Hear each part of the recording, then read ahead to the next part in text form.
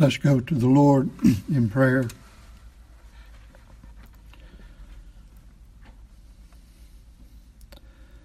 Heavenly Father, once again we come before you and implore your manifest presence among us. We know that you have told us that where your people meet, you're there. You even said, "Lo, I am with you always, even unto the end of the earth." So we know you're here.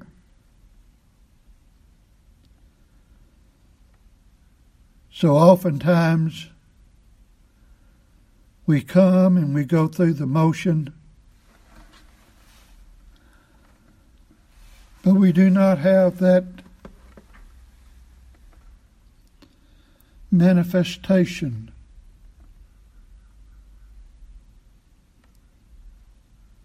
that can only come from you, that speaks to the heart and to the soul of the new man, the inward man in Christ Jesus.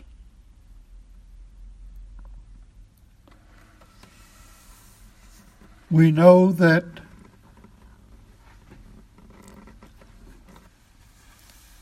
our salvation is not based on feeling, but upon the finished work of the Lord Jesus Christ.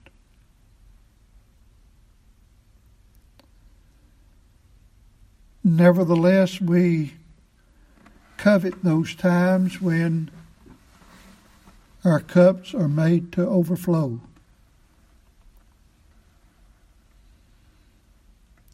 When we read your word, it seems as if the meaning jumps off the page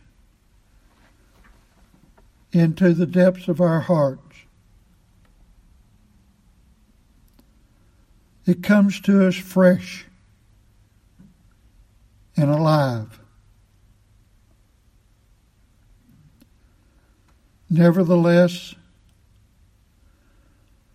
the just shall live by faith.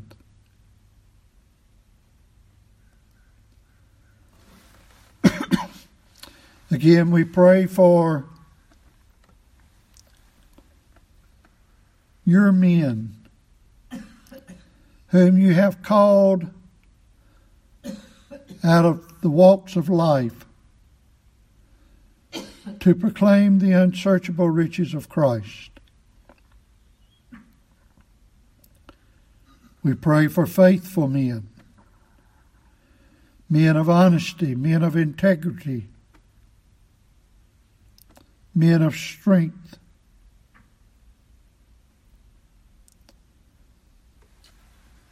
Pray, our God, that you would bless the gospel that is preached, that it might bring conversions. We know that only you can give life, but we also realize and know that unless you bless the preaching of the gospel, it will be just sounding brass and tinkling cymbals.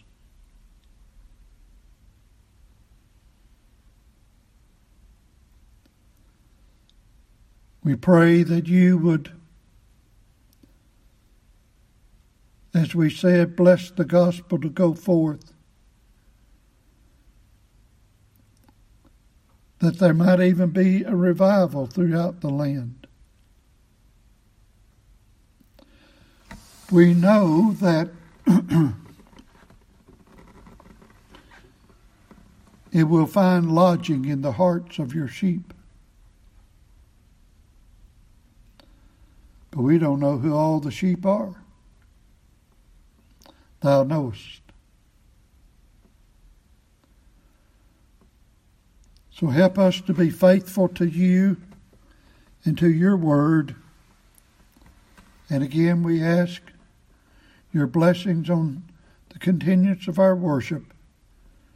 In Jesus' name, amen.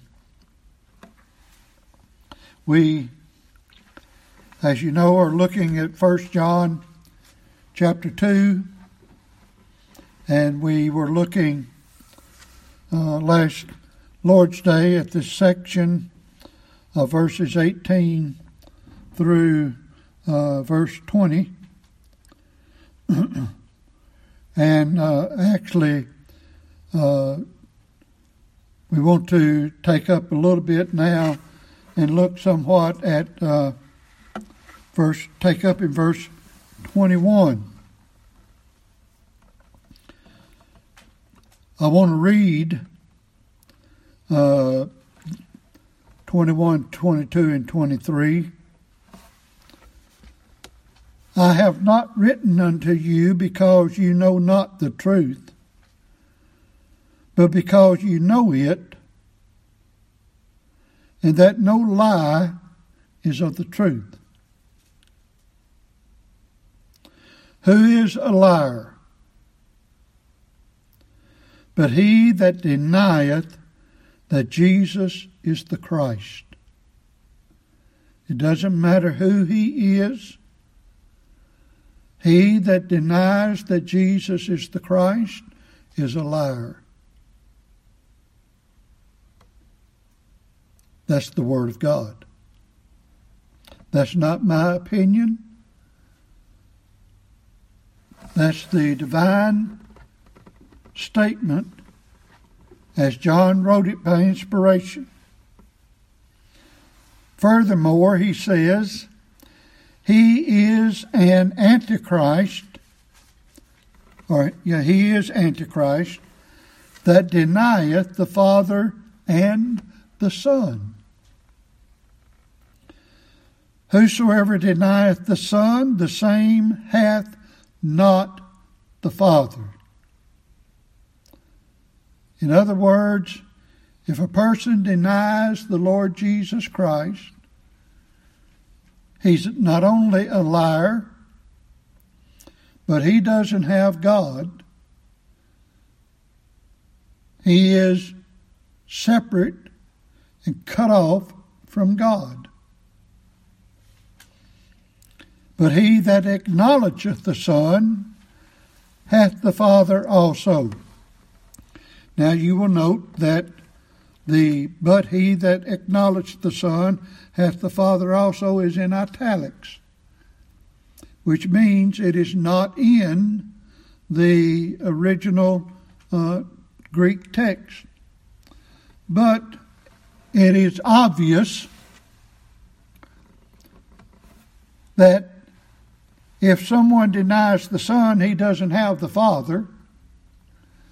And so if he doesn't have the Father, it is obvious that he that acknowledges the Son has the Father.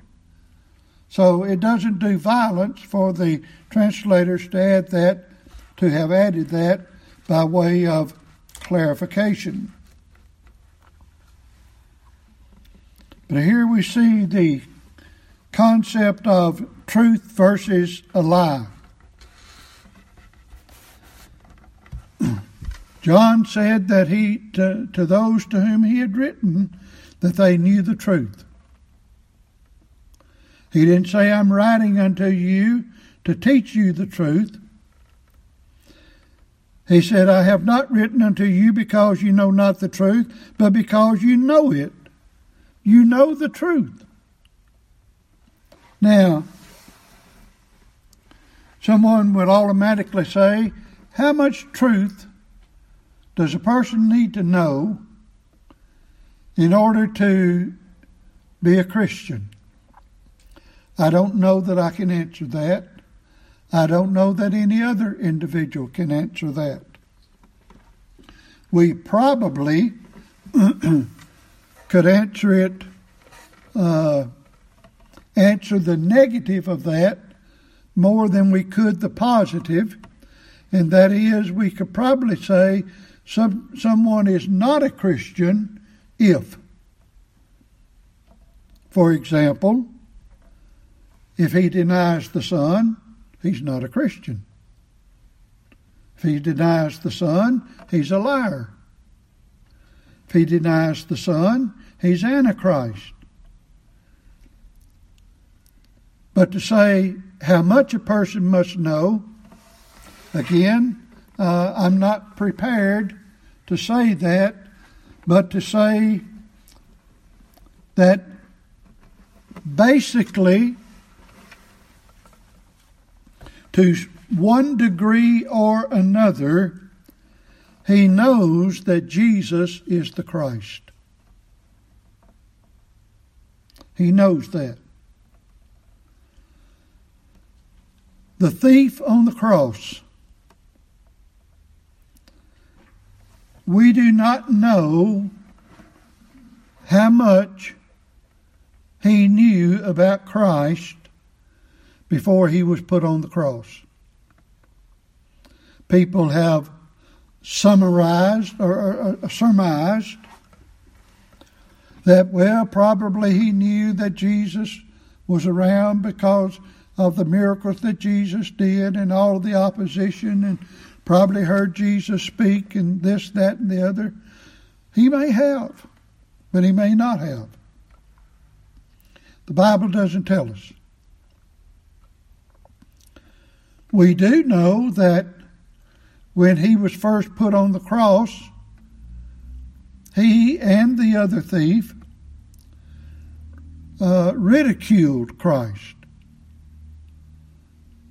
and said, if you're who you say you are, then do something about it. I'm paraphrasing it. But then later, and we cannot say how much later, but in my mind it seems like kindly at the last minute, because we know Christ was put on the cross at 3 o'clock and at 9 o'clock, and at 12 o'clock at noon the sun was darkened. So sometime between 9 and 12, this thief had a turnaround. And notice what he knew. Notice what he knew. He knew that Jesus was a king. He said, when you come into your kingdom, remember me. He knew he was a king. He knew he had a kingdom. The thief knew that he got what he deserved. He rebuked the other thief. And there were several different things that we can ascertain from all that the thief said. Did he understand justification? Did he understand what it meant, what a faith role is in justification? Did he understand regeneration? Did he understand propitiation, adoption, the atonement, redemption, perseverance? We don't know what all he understood. Did he understand the Trinity? See, none of those things are said about the thief. But he knew Christ. He knew Christ. And he knew when something was said that wasn't right. I'm going to use an illustration that I've used many times before of that dear sister that y'all have heard me speak about, and probably you know who I'm fixing to talk about, Sister Annie Henson. She taught herself to read and to write so she could read the Scriptures. This was after God had converted her.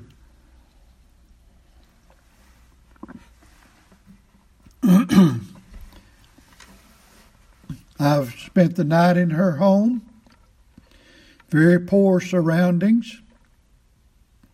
I don't ever remember seeing a theology book in her home.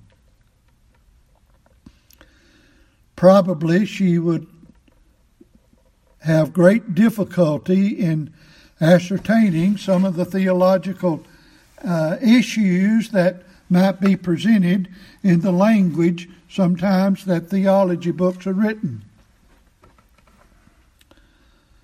But some Jehovah's Witnesses came to her house one time, and while I'm at it, Jehovah's Witness is not Christian. They are a cult.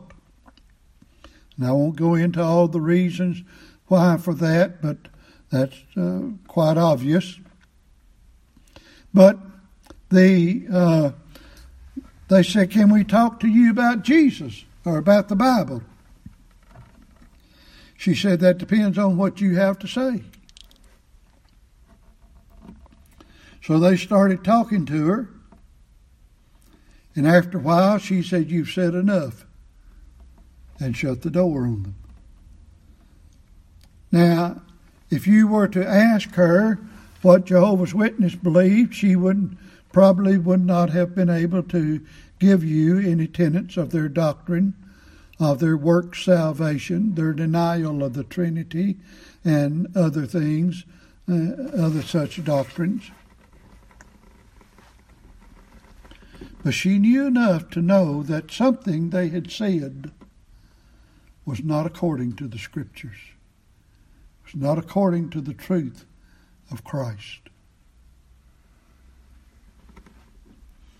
And this is what John is saying here as he wrote to these Christians that were being bombarded with Gnosticism. The Gnostics were the intellectuals of the day. If you were not able to speak their sophisticated language and their insight, as they thought, of what was real and what was not real and what was genuine and what was not genuine and things of that nature, they claimed that they had a superior intellect into the things of God that nobody else knew but them.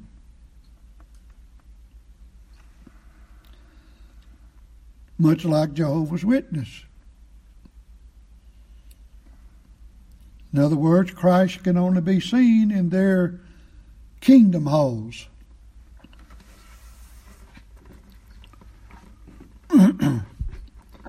But anyway,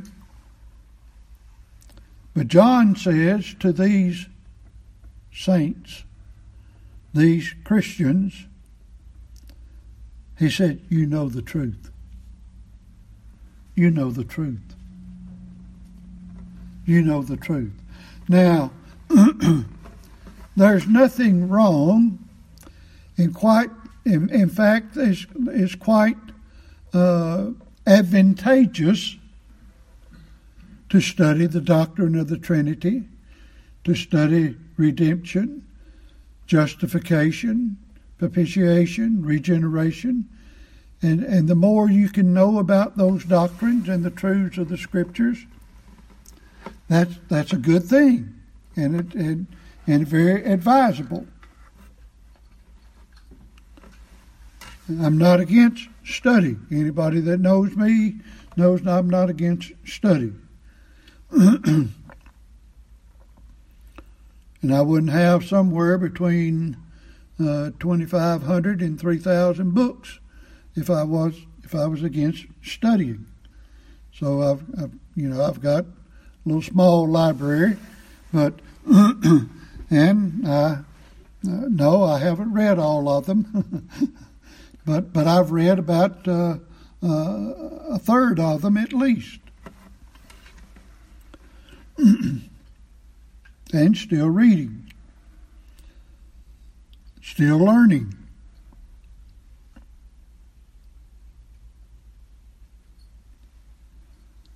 But we cannot get around the fact that you cannot be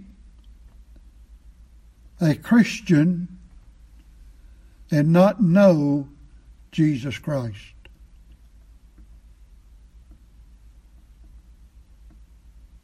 You cannot get around that fact. Actually, we're going to see some things quite concrete about that. Well, you can't get any more concrete than what these 3 verses say. They mean what they say.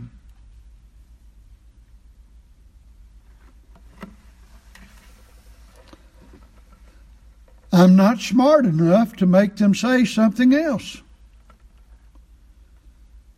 I believe when it says in the beginning God created the heavens and the earth, I believe that means what it says.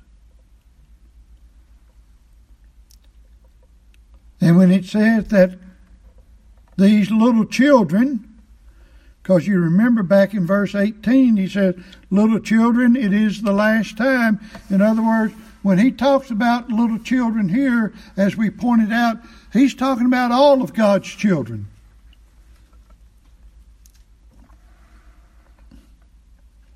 You know, we saw the little children in verse 13, that was could possibly be different. But this word, little children, this is that other one that's in the first verse of the 2nd chapter, and so on, and throughout several times where John says, little children, little children, little children. Talking about all of God's children, not just some of them. Not just the those that have studied theology. Little children, I've written unto you because you know the truth, and no lie is of the truth. And who is a liar but he that denieth that Jesus is the Christ? Now, I don't care whether that's a Jew or a Gentile. I don't care whether that's a Muslim or a Christian or a professed Christian. Whoever denies that Jesus is the Christ is a liar. And he's antichrist. He's against Christ.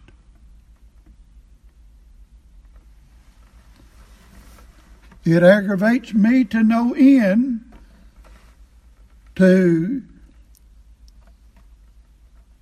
hear of people talking about people that profess to be Christian that believe a bunch of junk and live a life that is worldly instead of a life of Christ.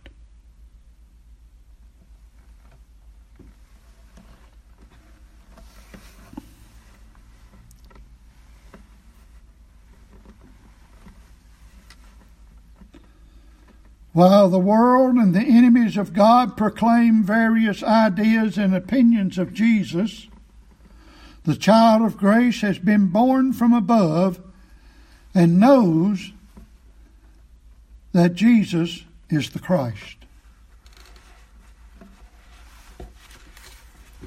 We've referred to this many times in many sermons prior to this, but I'll keep going back to it. John 10.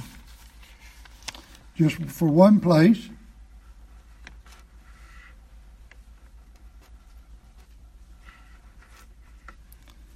John 10.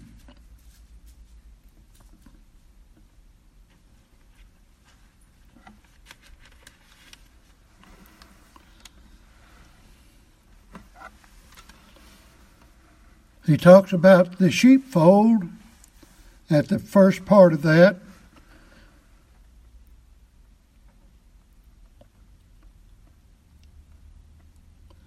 But in verse 3 it says, to him, well, let's just go ahead and read, start verse 1.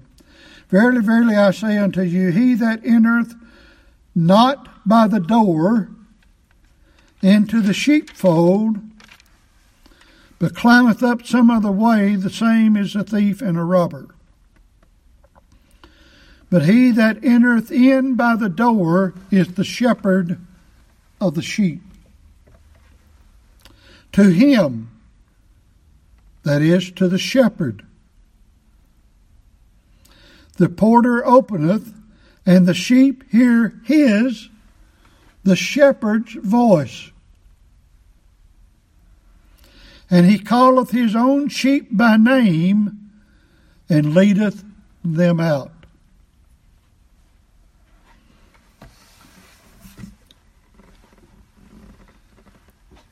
And when he putteth forth his own sheep, he goeth before them, and the sheep follow him, for they know his voice.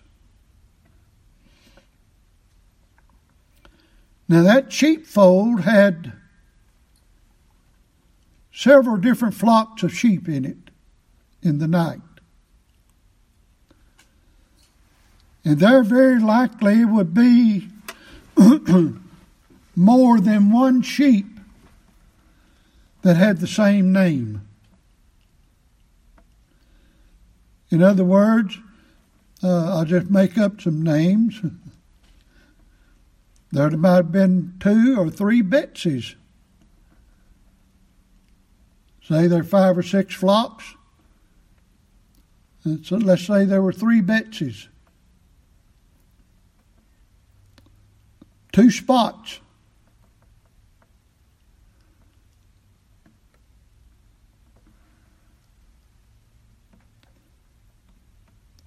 And you could go on with names for the animals.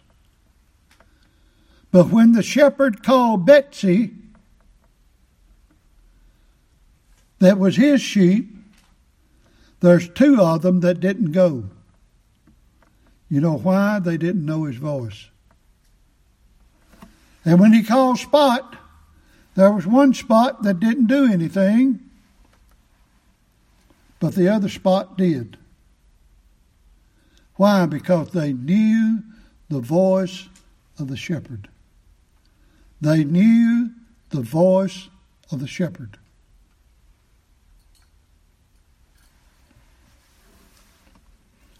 And it says, a stranger they will not follow. That's why 2 Betsies in 1 spot didn't go anywhere when this one shepherd called for his sheep.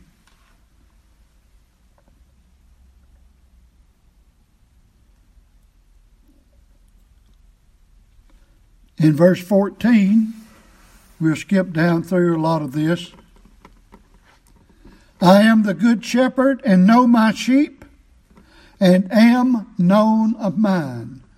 I not only know the sheep know me. I know the sheep know me. He didn't say I called them and they might follow. He didn't say I called them and they may not understand. No, he said they come. He said, I know my sheep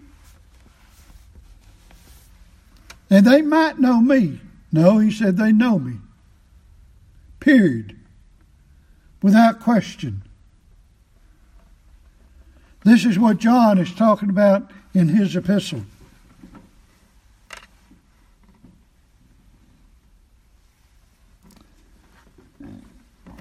And as we've already said, anyone that denies that Jesus is the Christ, he is not only antichrist, he is a liar.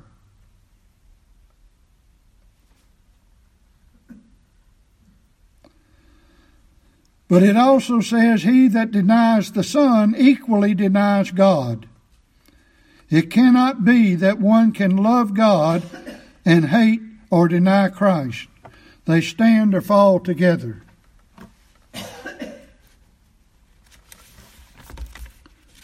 In connection with this, look at the Gospel of John, chapter 5,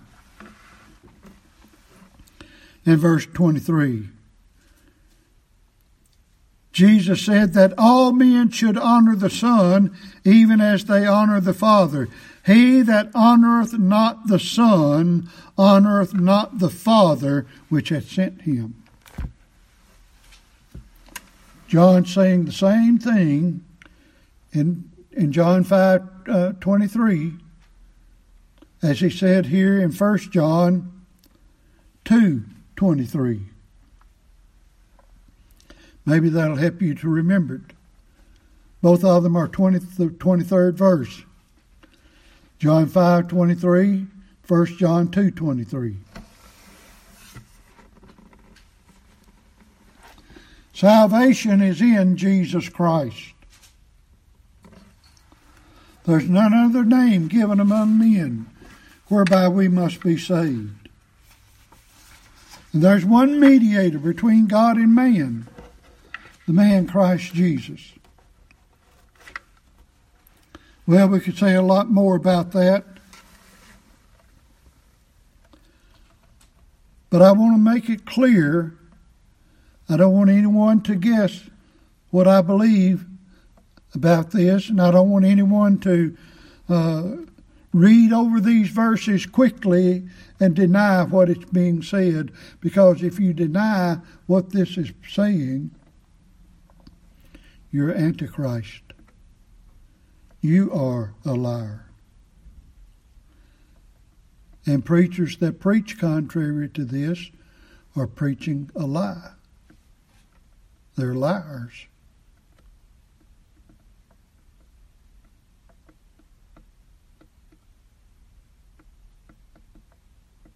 Let that sink in.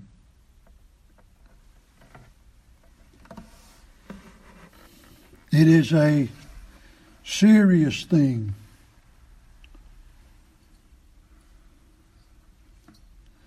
And it is to one's own destruction to deny that Jesus is the Christ. When I have read men that profess to be ministers, even among our own denomination, that would say that Muslims and people that worship false gods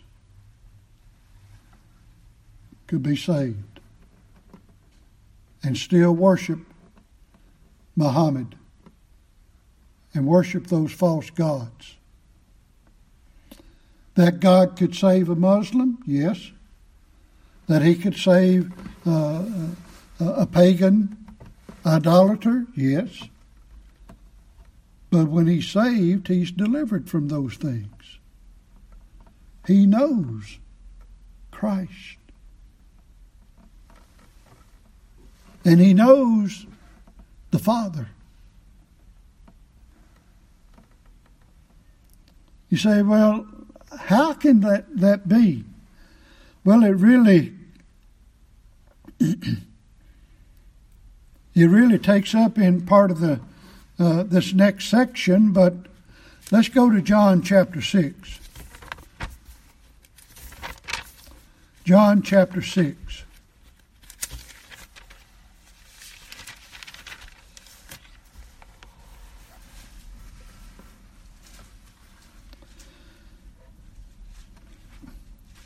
Verses 44 and 45.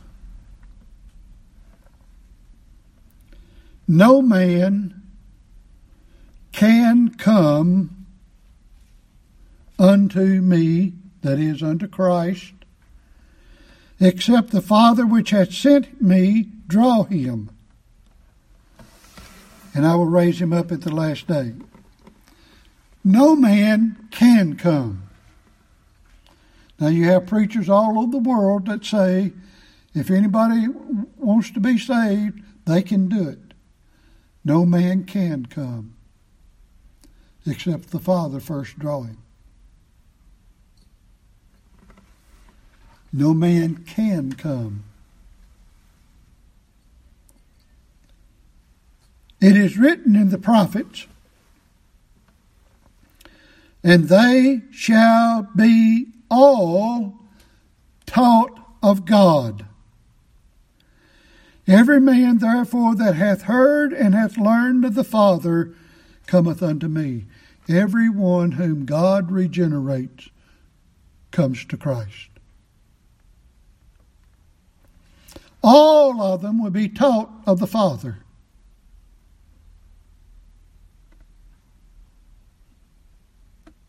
You say, well, they have to be taught by a preacher.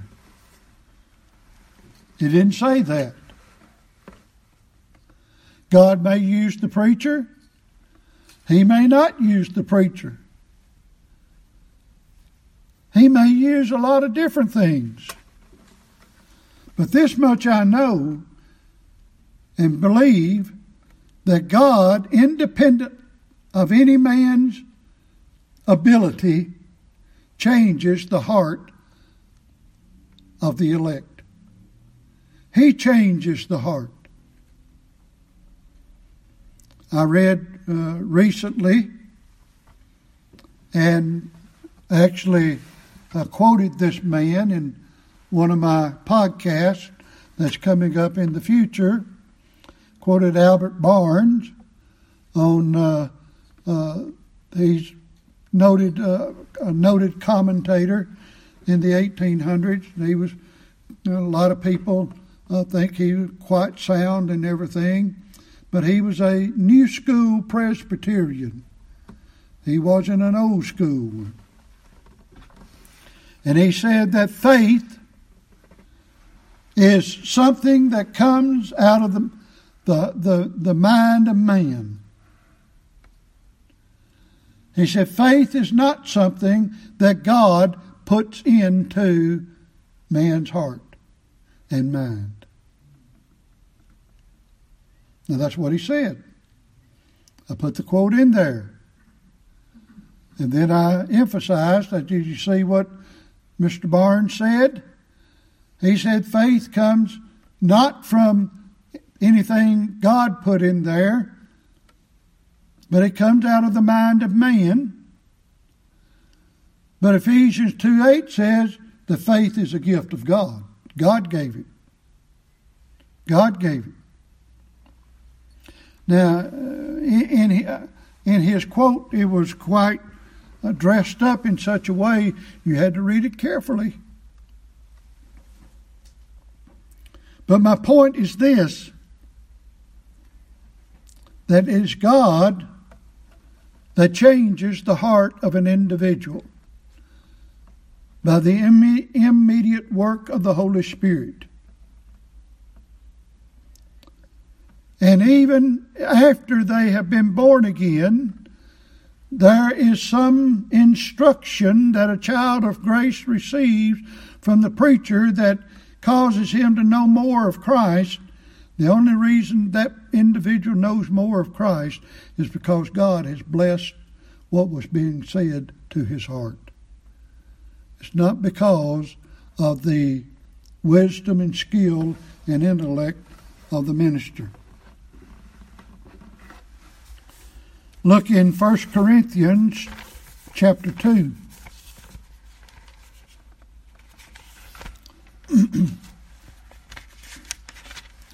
What are we showing? We're showing how it is that a child of grace comes to the knowledge of Christ.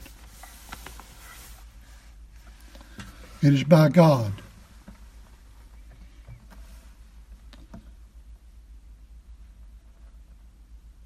Now, it's not like, well, I almost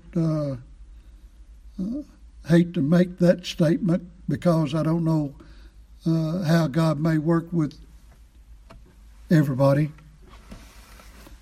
But normally it's not like a person is sitting around and all of a sudden something zaps him and he says, hey, I believe Jesus is the Christ. It's usually not anything like that. Something may happen to him, but he doesn't know what until he hears the preaching of the gospel. But God may work various ways. I know of one individual that her testimony is that she went to sleep. She didn't know Christ, but she woke up a different person. And we've heard the story about Brother Hunt. As a teenager, sat on the back row. His father was a minister. He didn't like being there. He'd go to sleep during the preaching. He woke up a different man. Well, that normally doesn't happen. I cannot pinpoint a time in my life when I can say, this is when God touched my heart. Mine was kindly a journey. And most of us is kindly a journey. But still it's God that changes. At some point in my life, unless I'm deceived, at some point in my life, I was dead in sin, and the next moment I was alive unto God.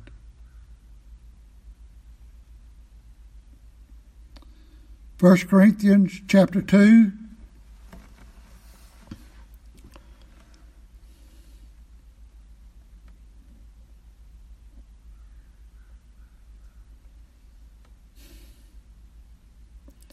Well, I'm not going to cut it short. Let's start in verse 6.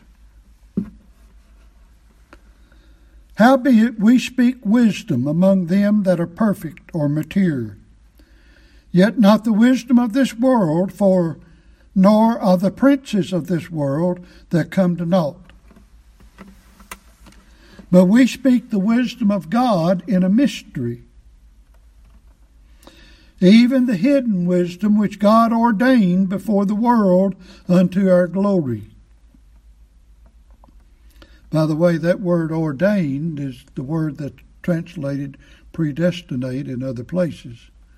This mystery was predestinated, which none of the princes of this world knew, for had they known it, they would not have crucified the Lord of glory. But as it is written, eye hath not seen, nor ear heard, neither have entered into the heart of man the things which God hath prepared for them that love him. Now notice what it says. The eye doesn't see. The ear doesn't hear.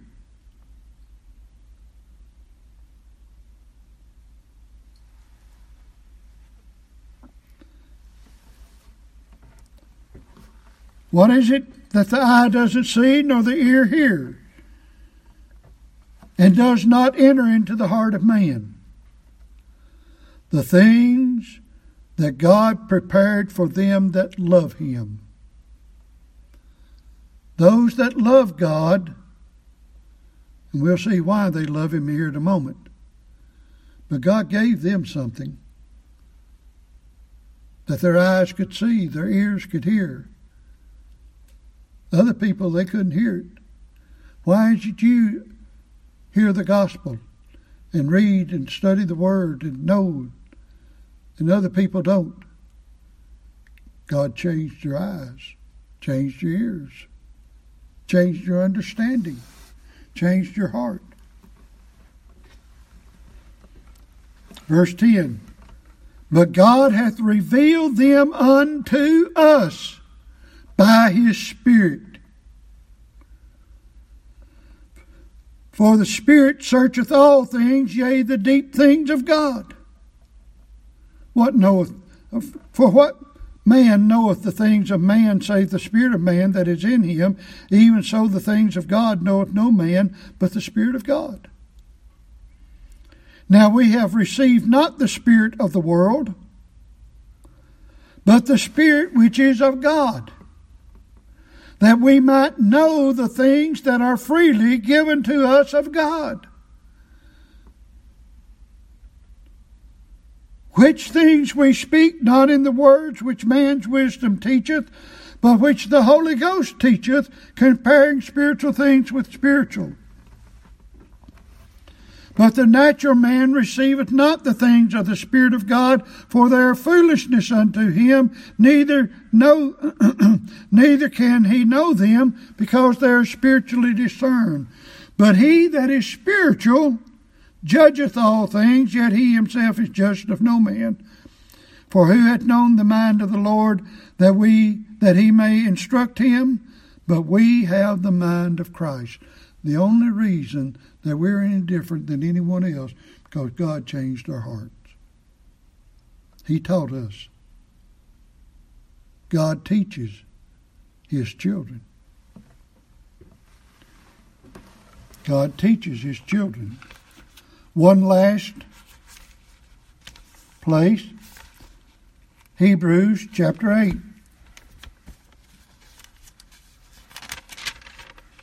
Hebrews chapter 8.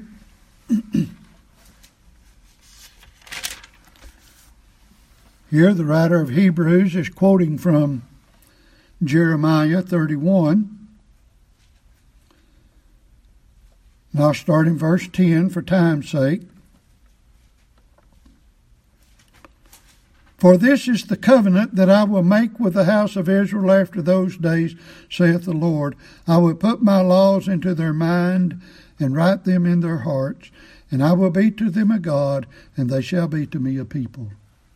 Now that includes us Gentile believers. God said, I'll put my law in their minds and in their hearts, and they'll follow me. He said, I'll do it. And they shall not teach every man his neighbor and every man his brother, saying, Know the Lord. For all shall know me from the least to the greatest. Sound like John 6, does it not? Sound like 1 Corinthians 2.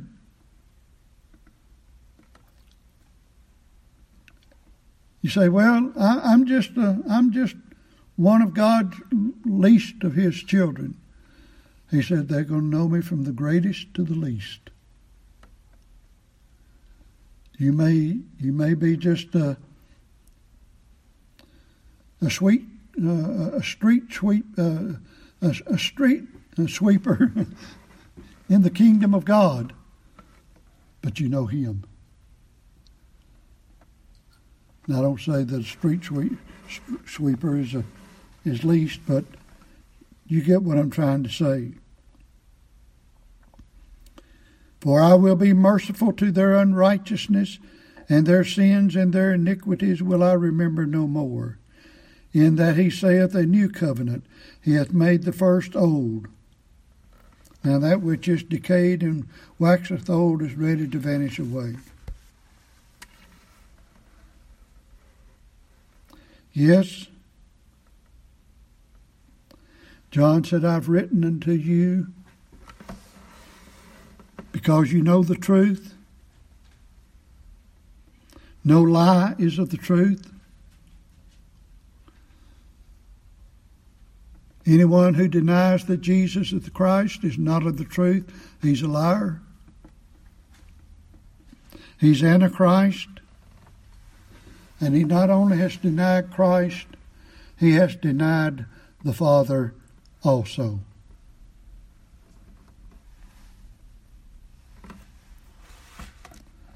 Pretty plain, isn't it? Pretty plain. Let's pray. Sobering words, our God, sobering indeed.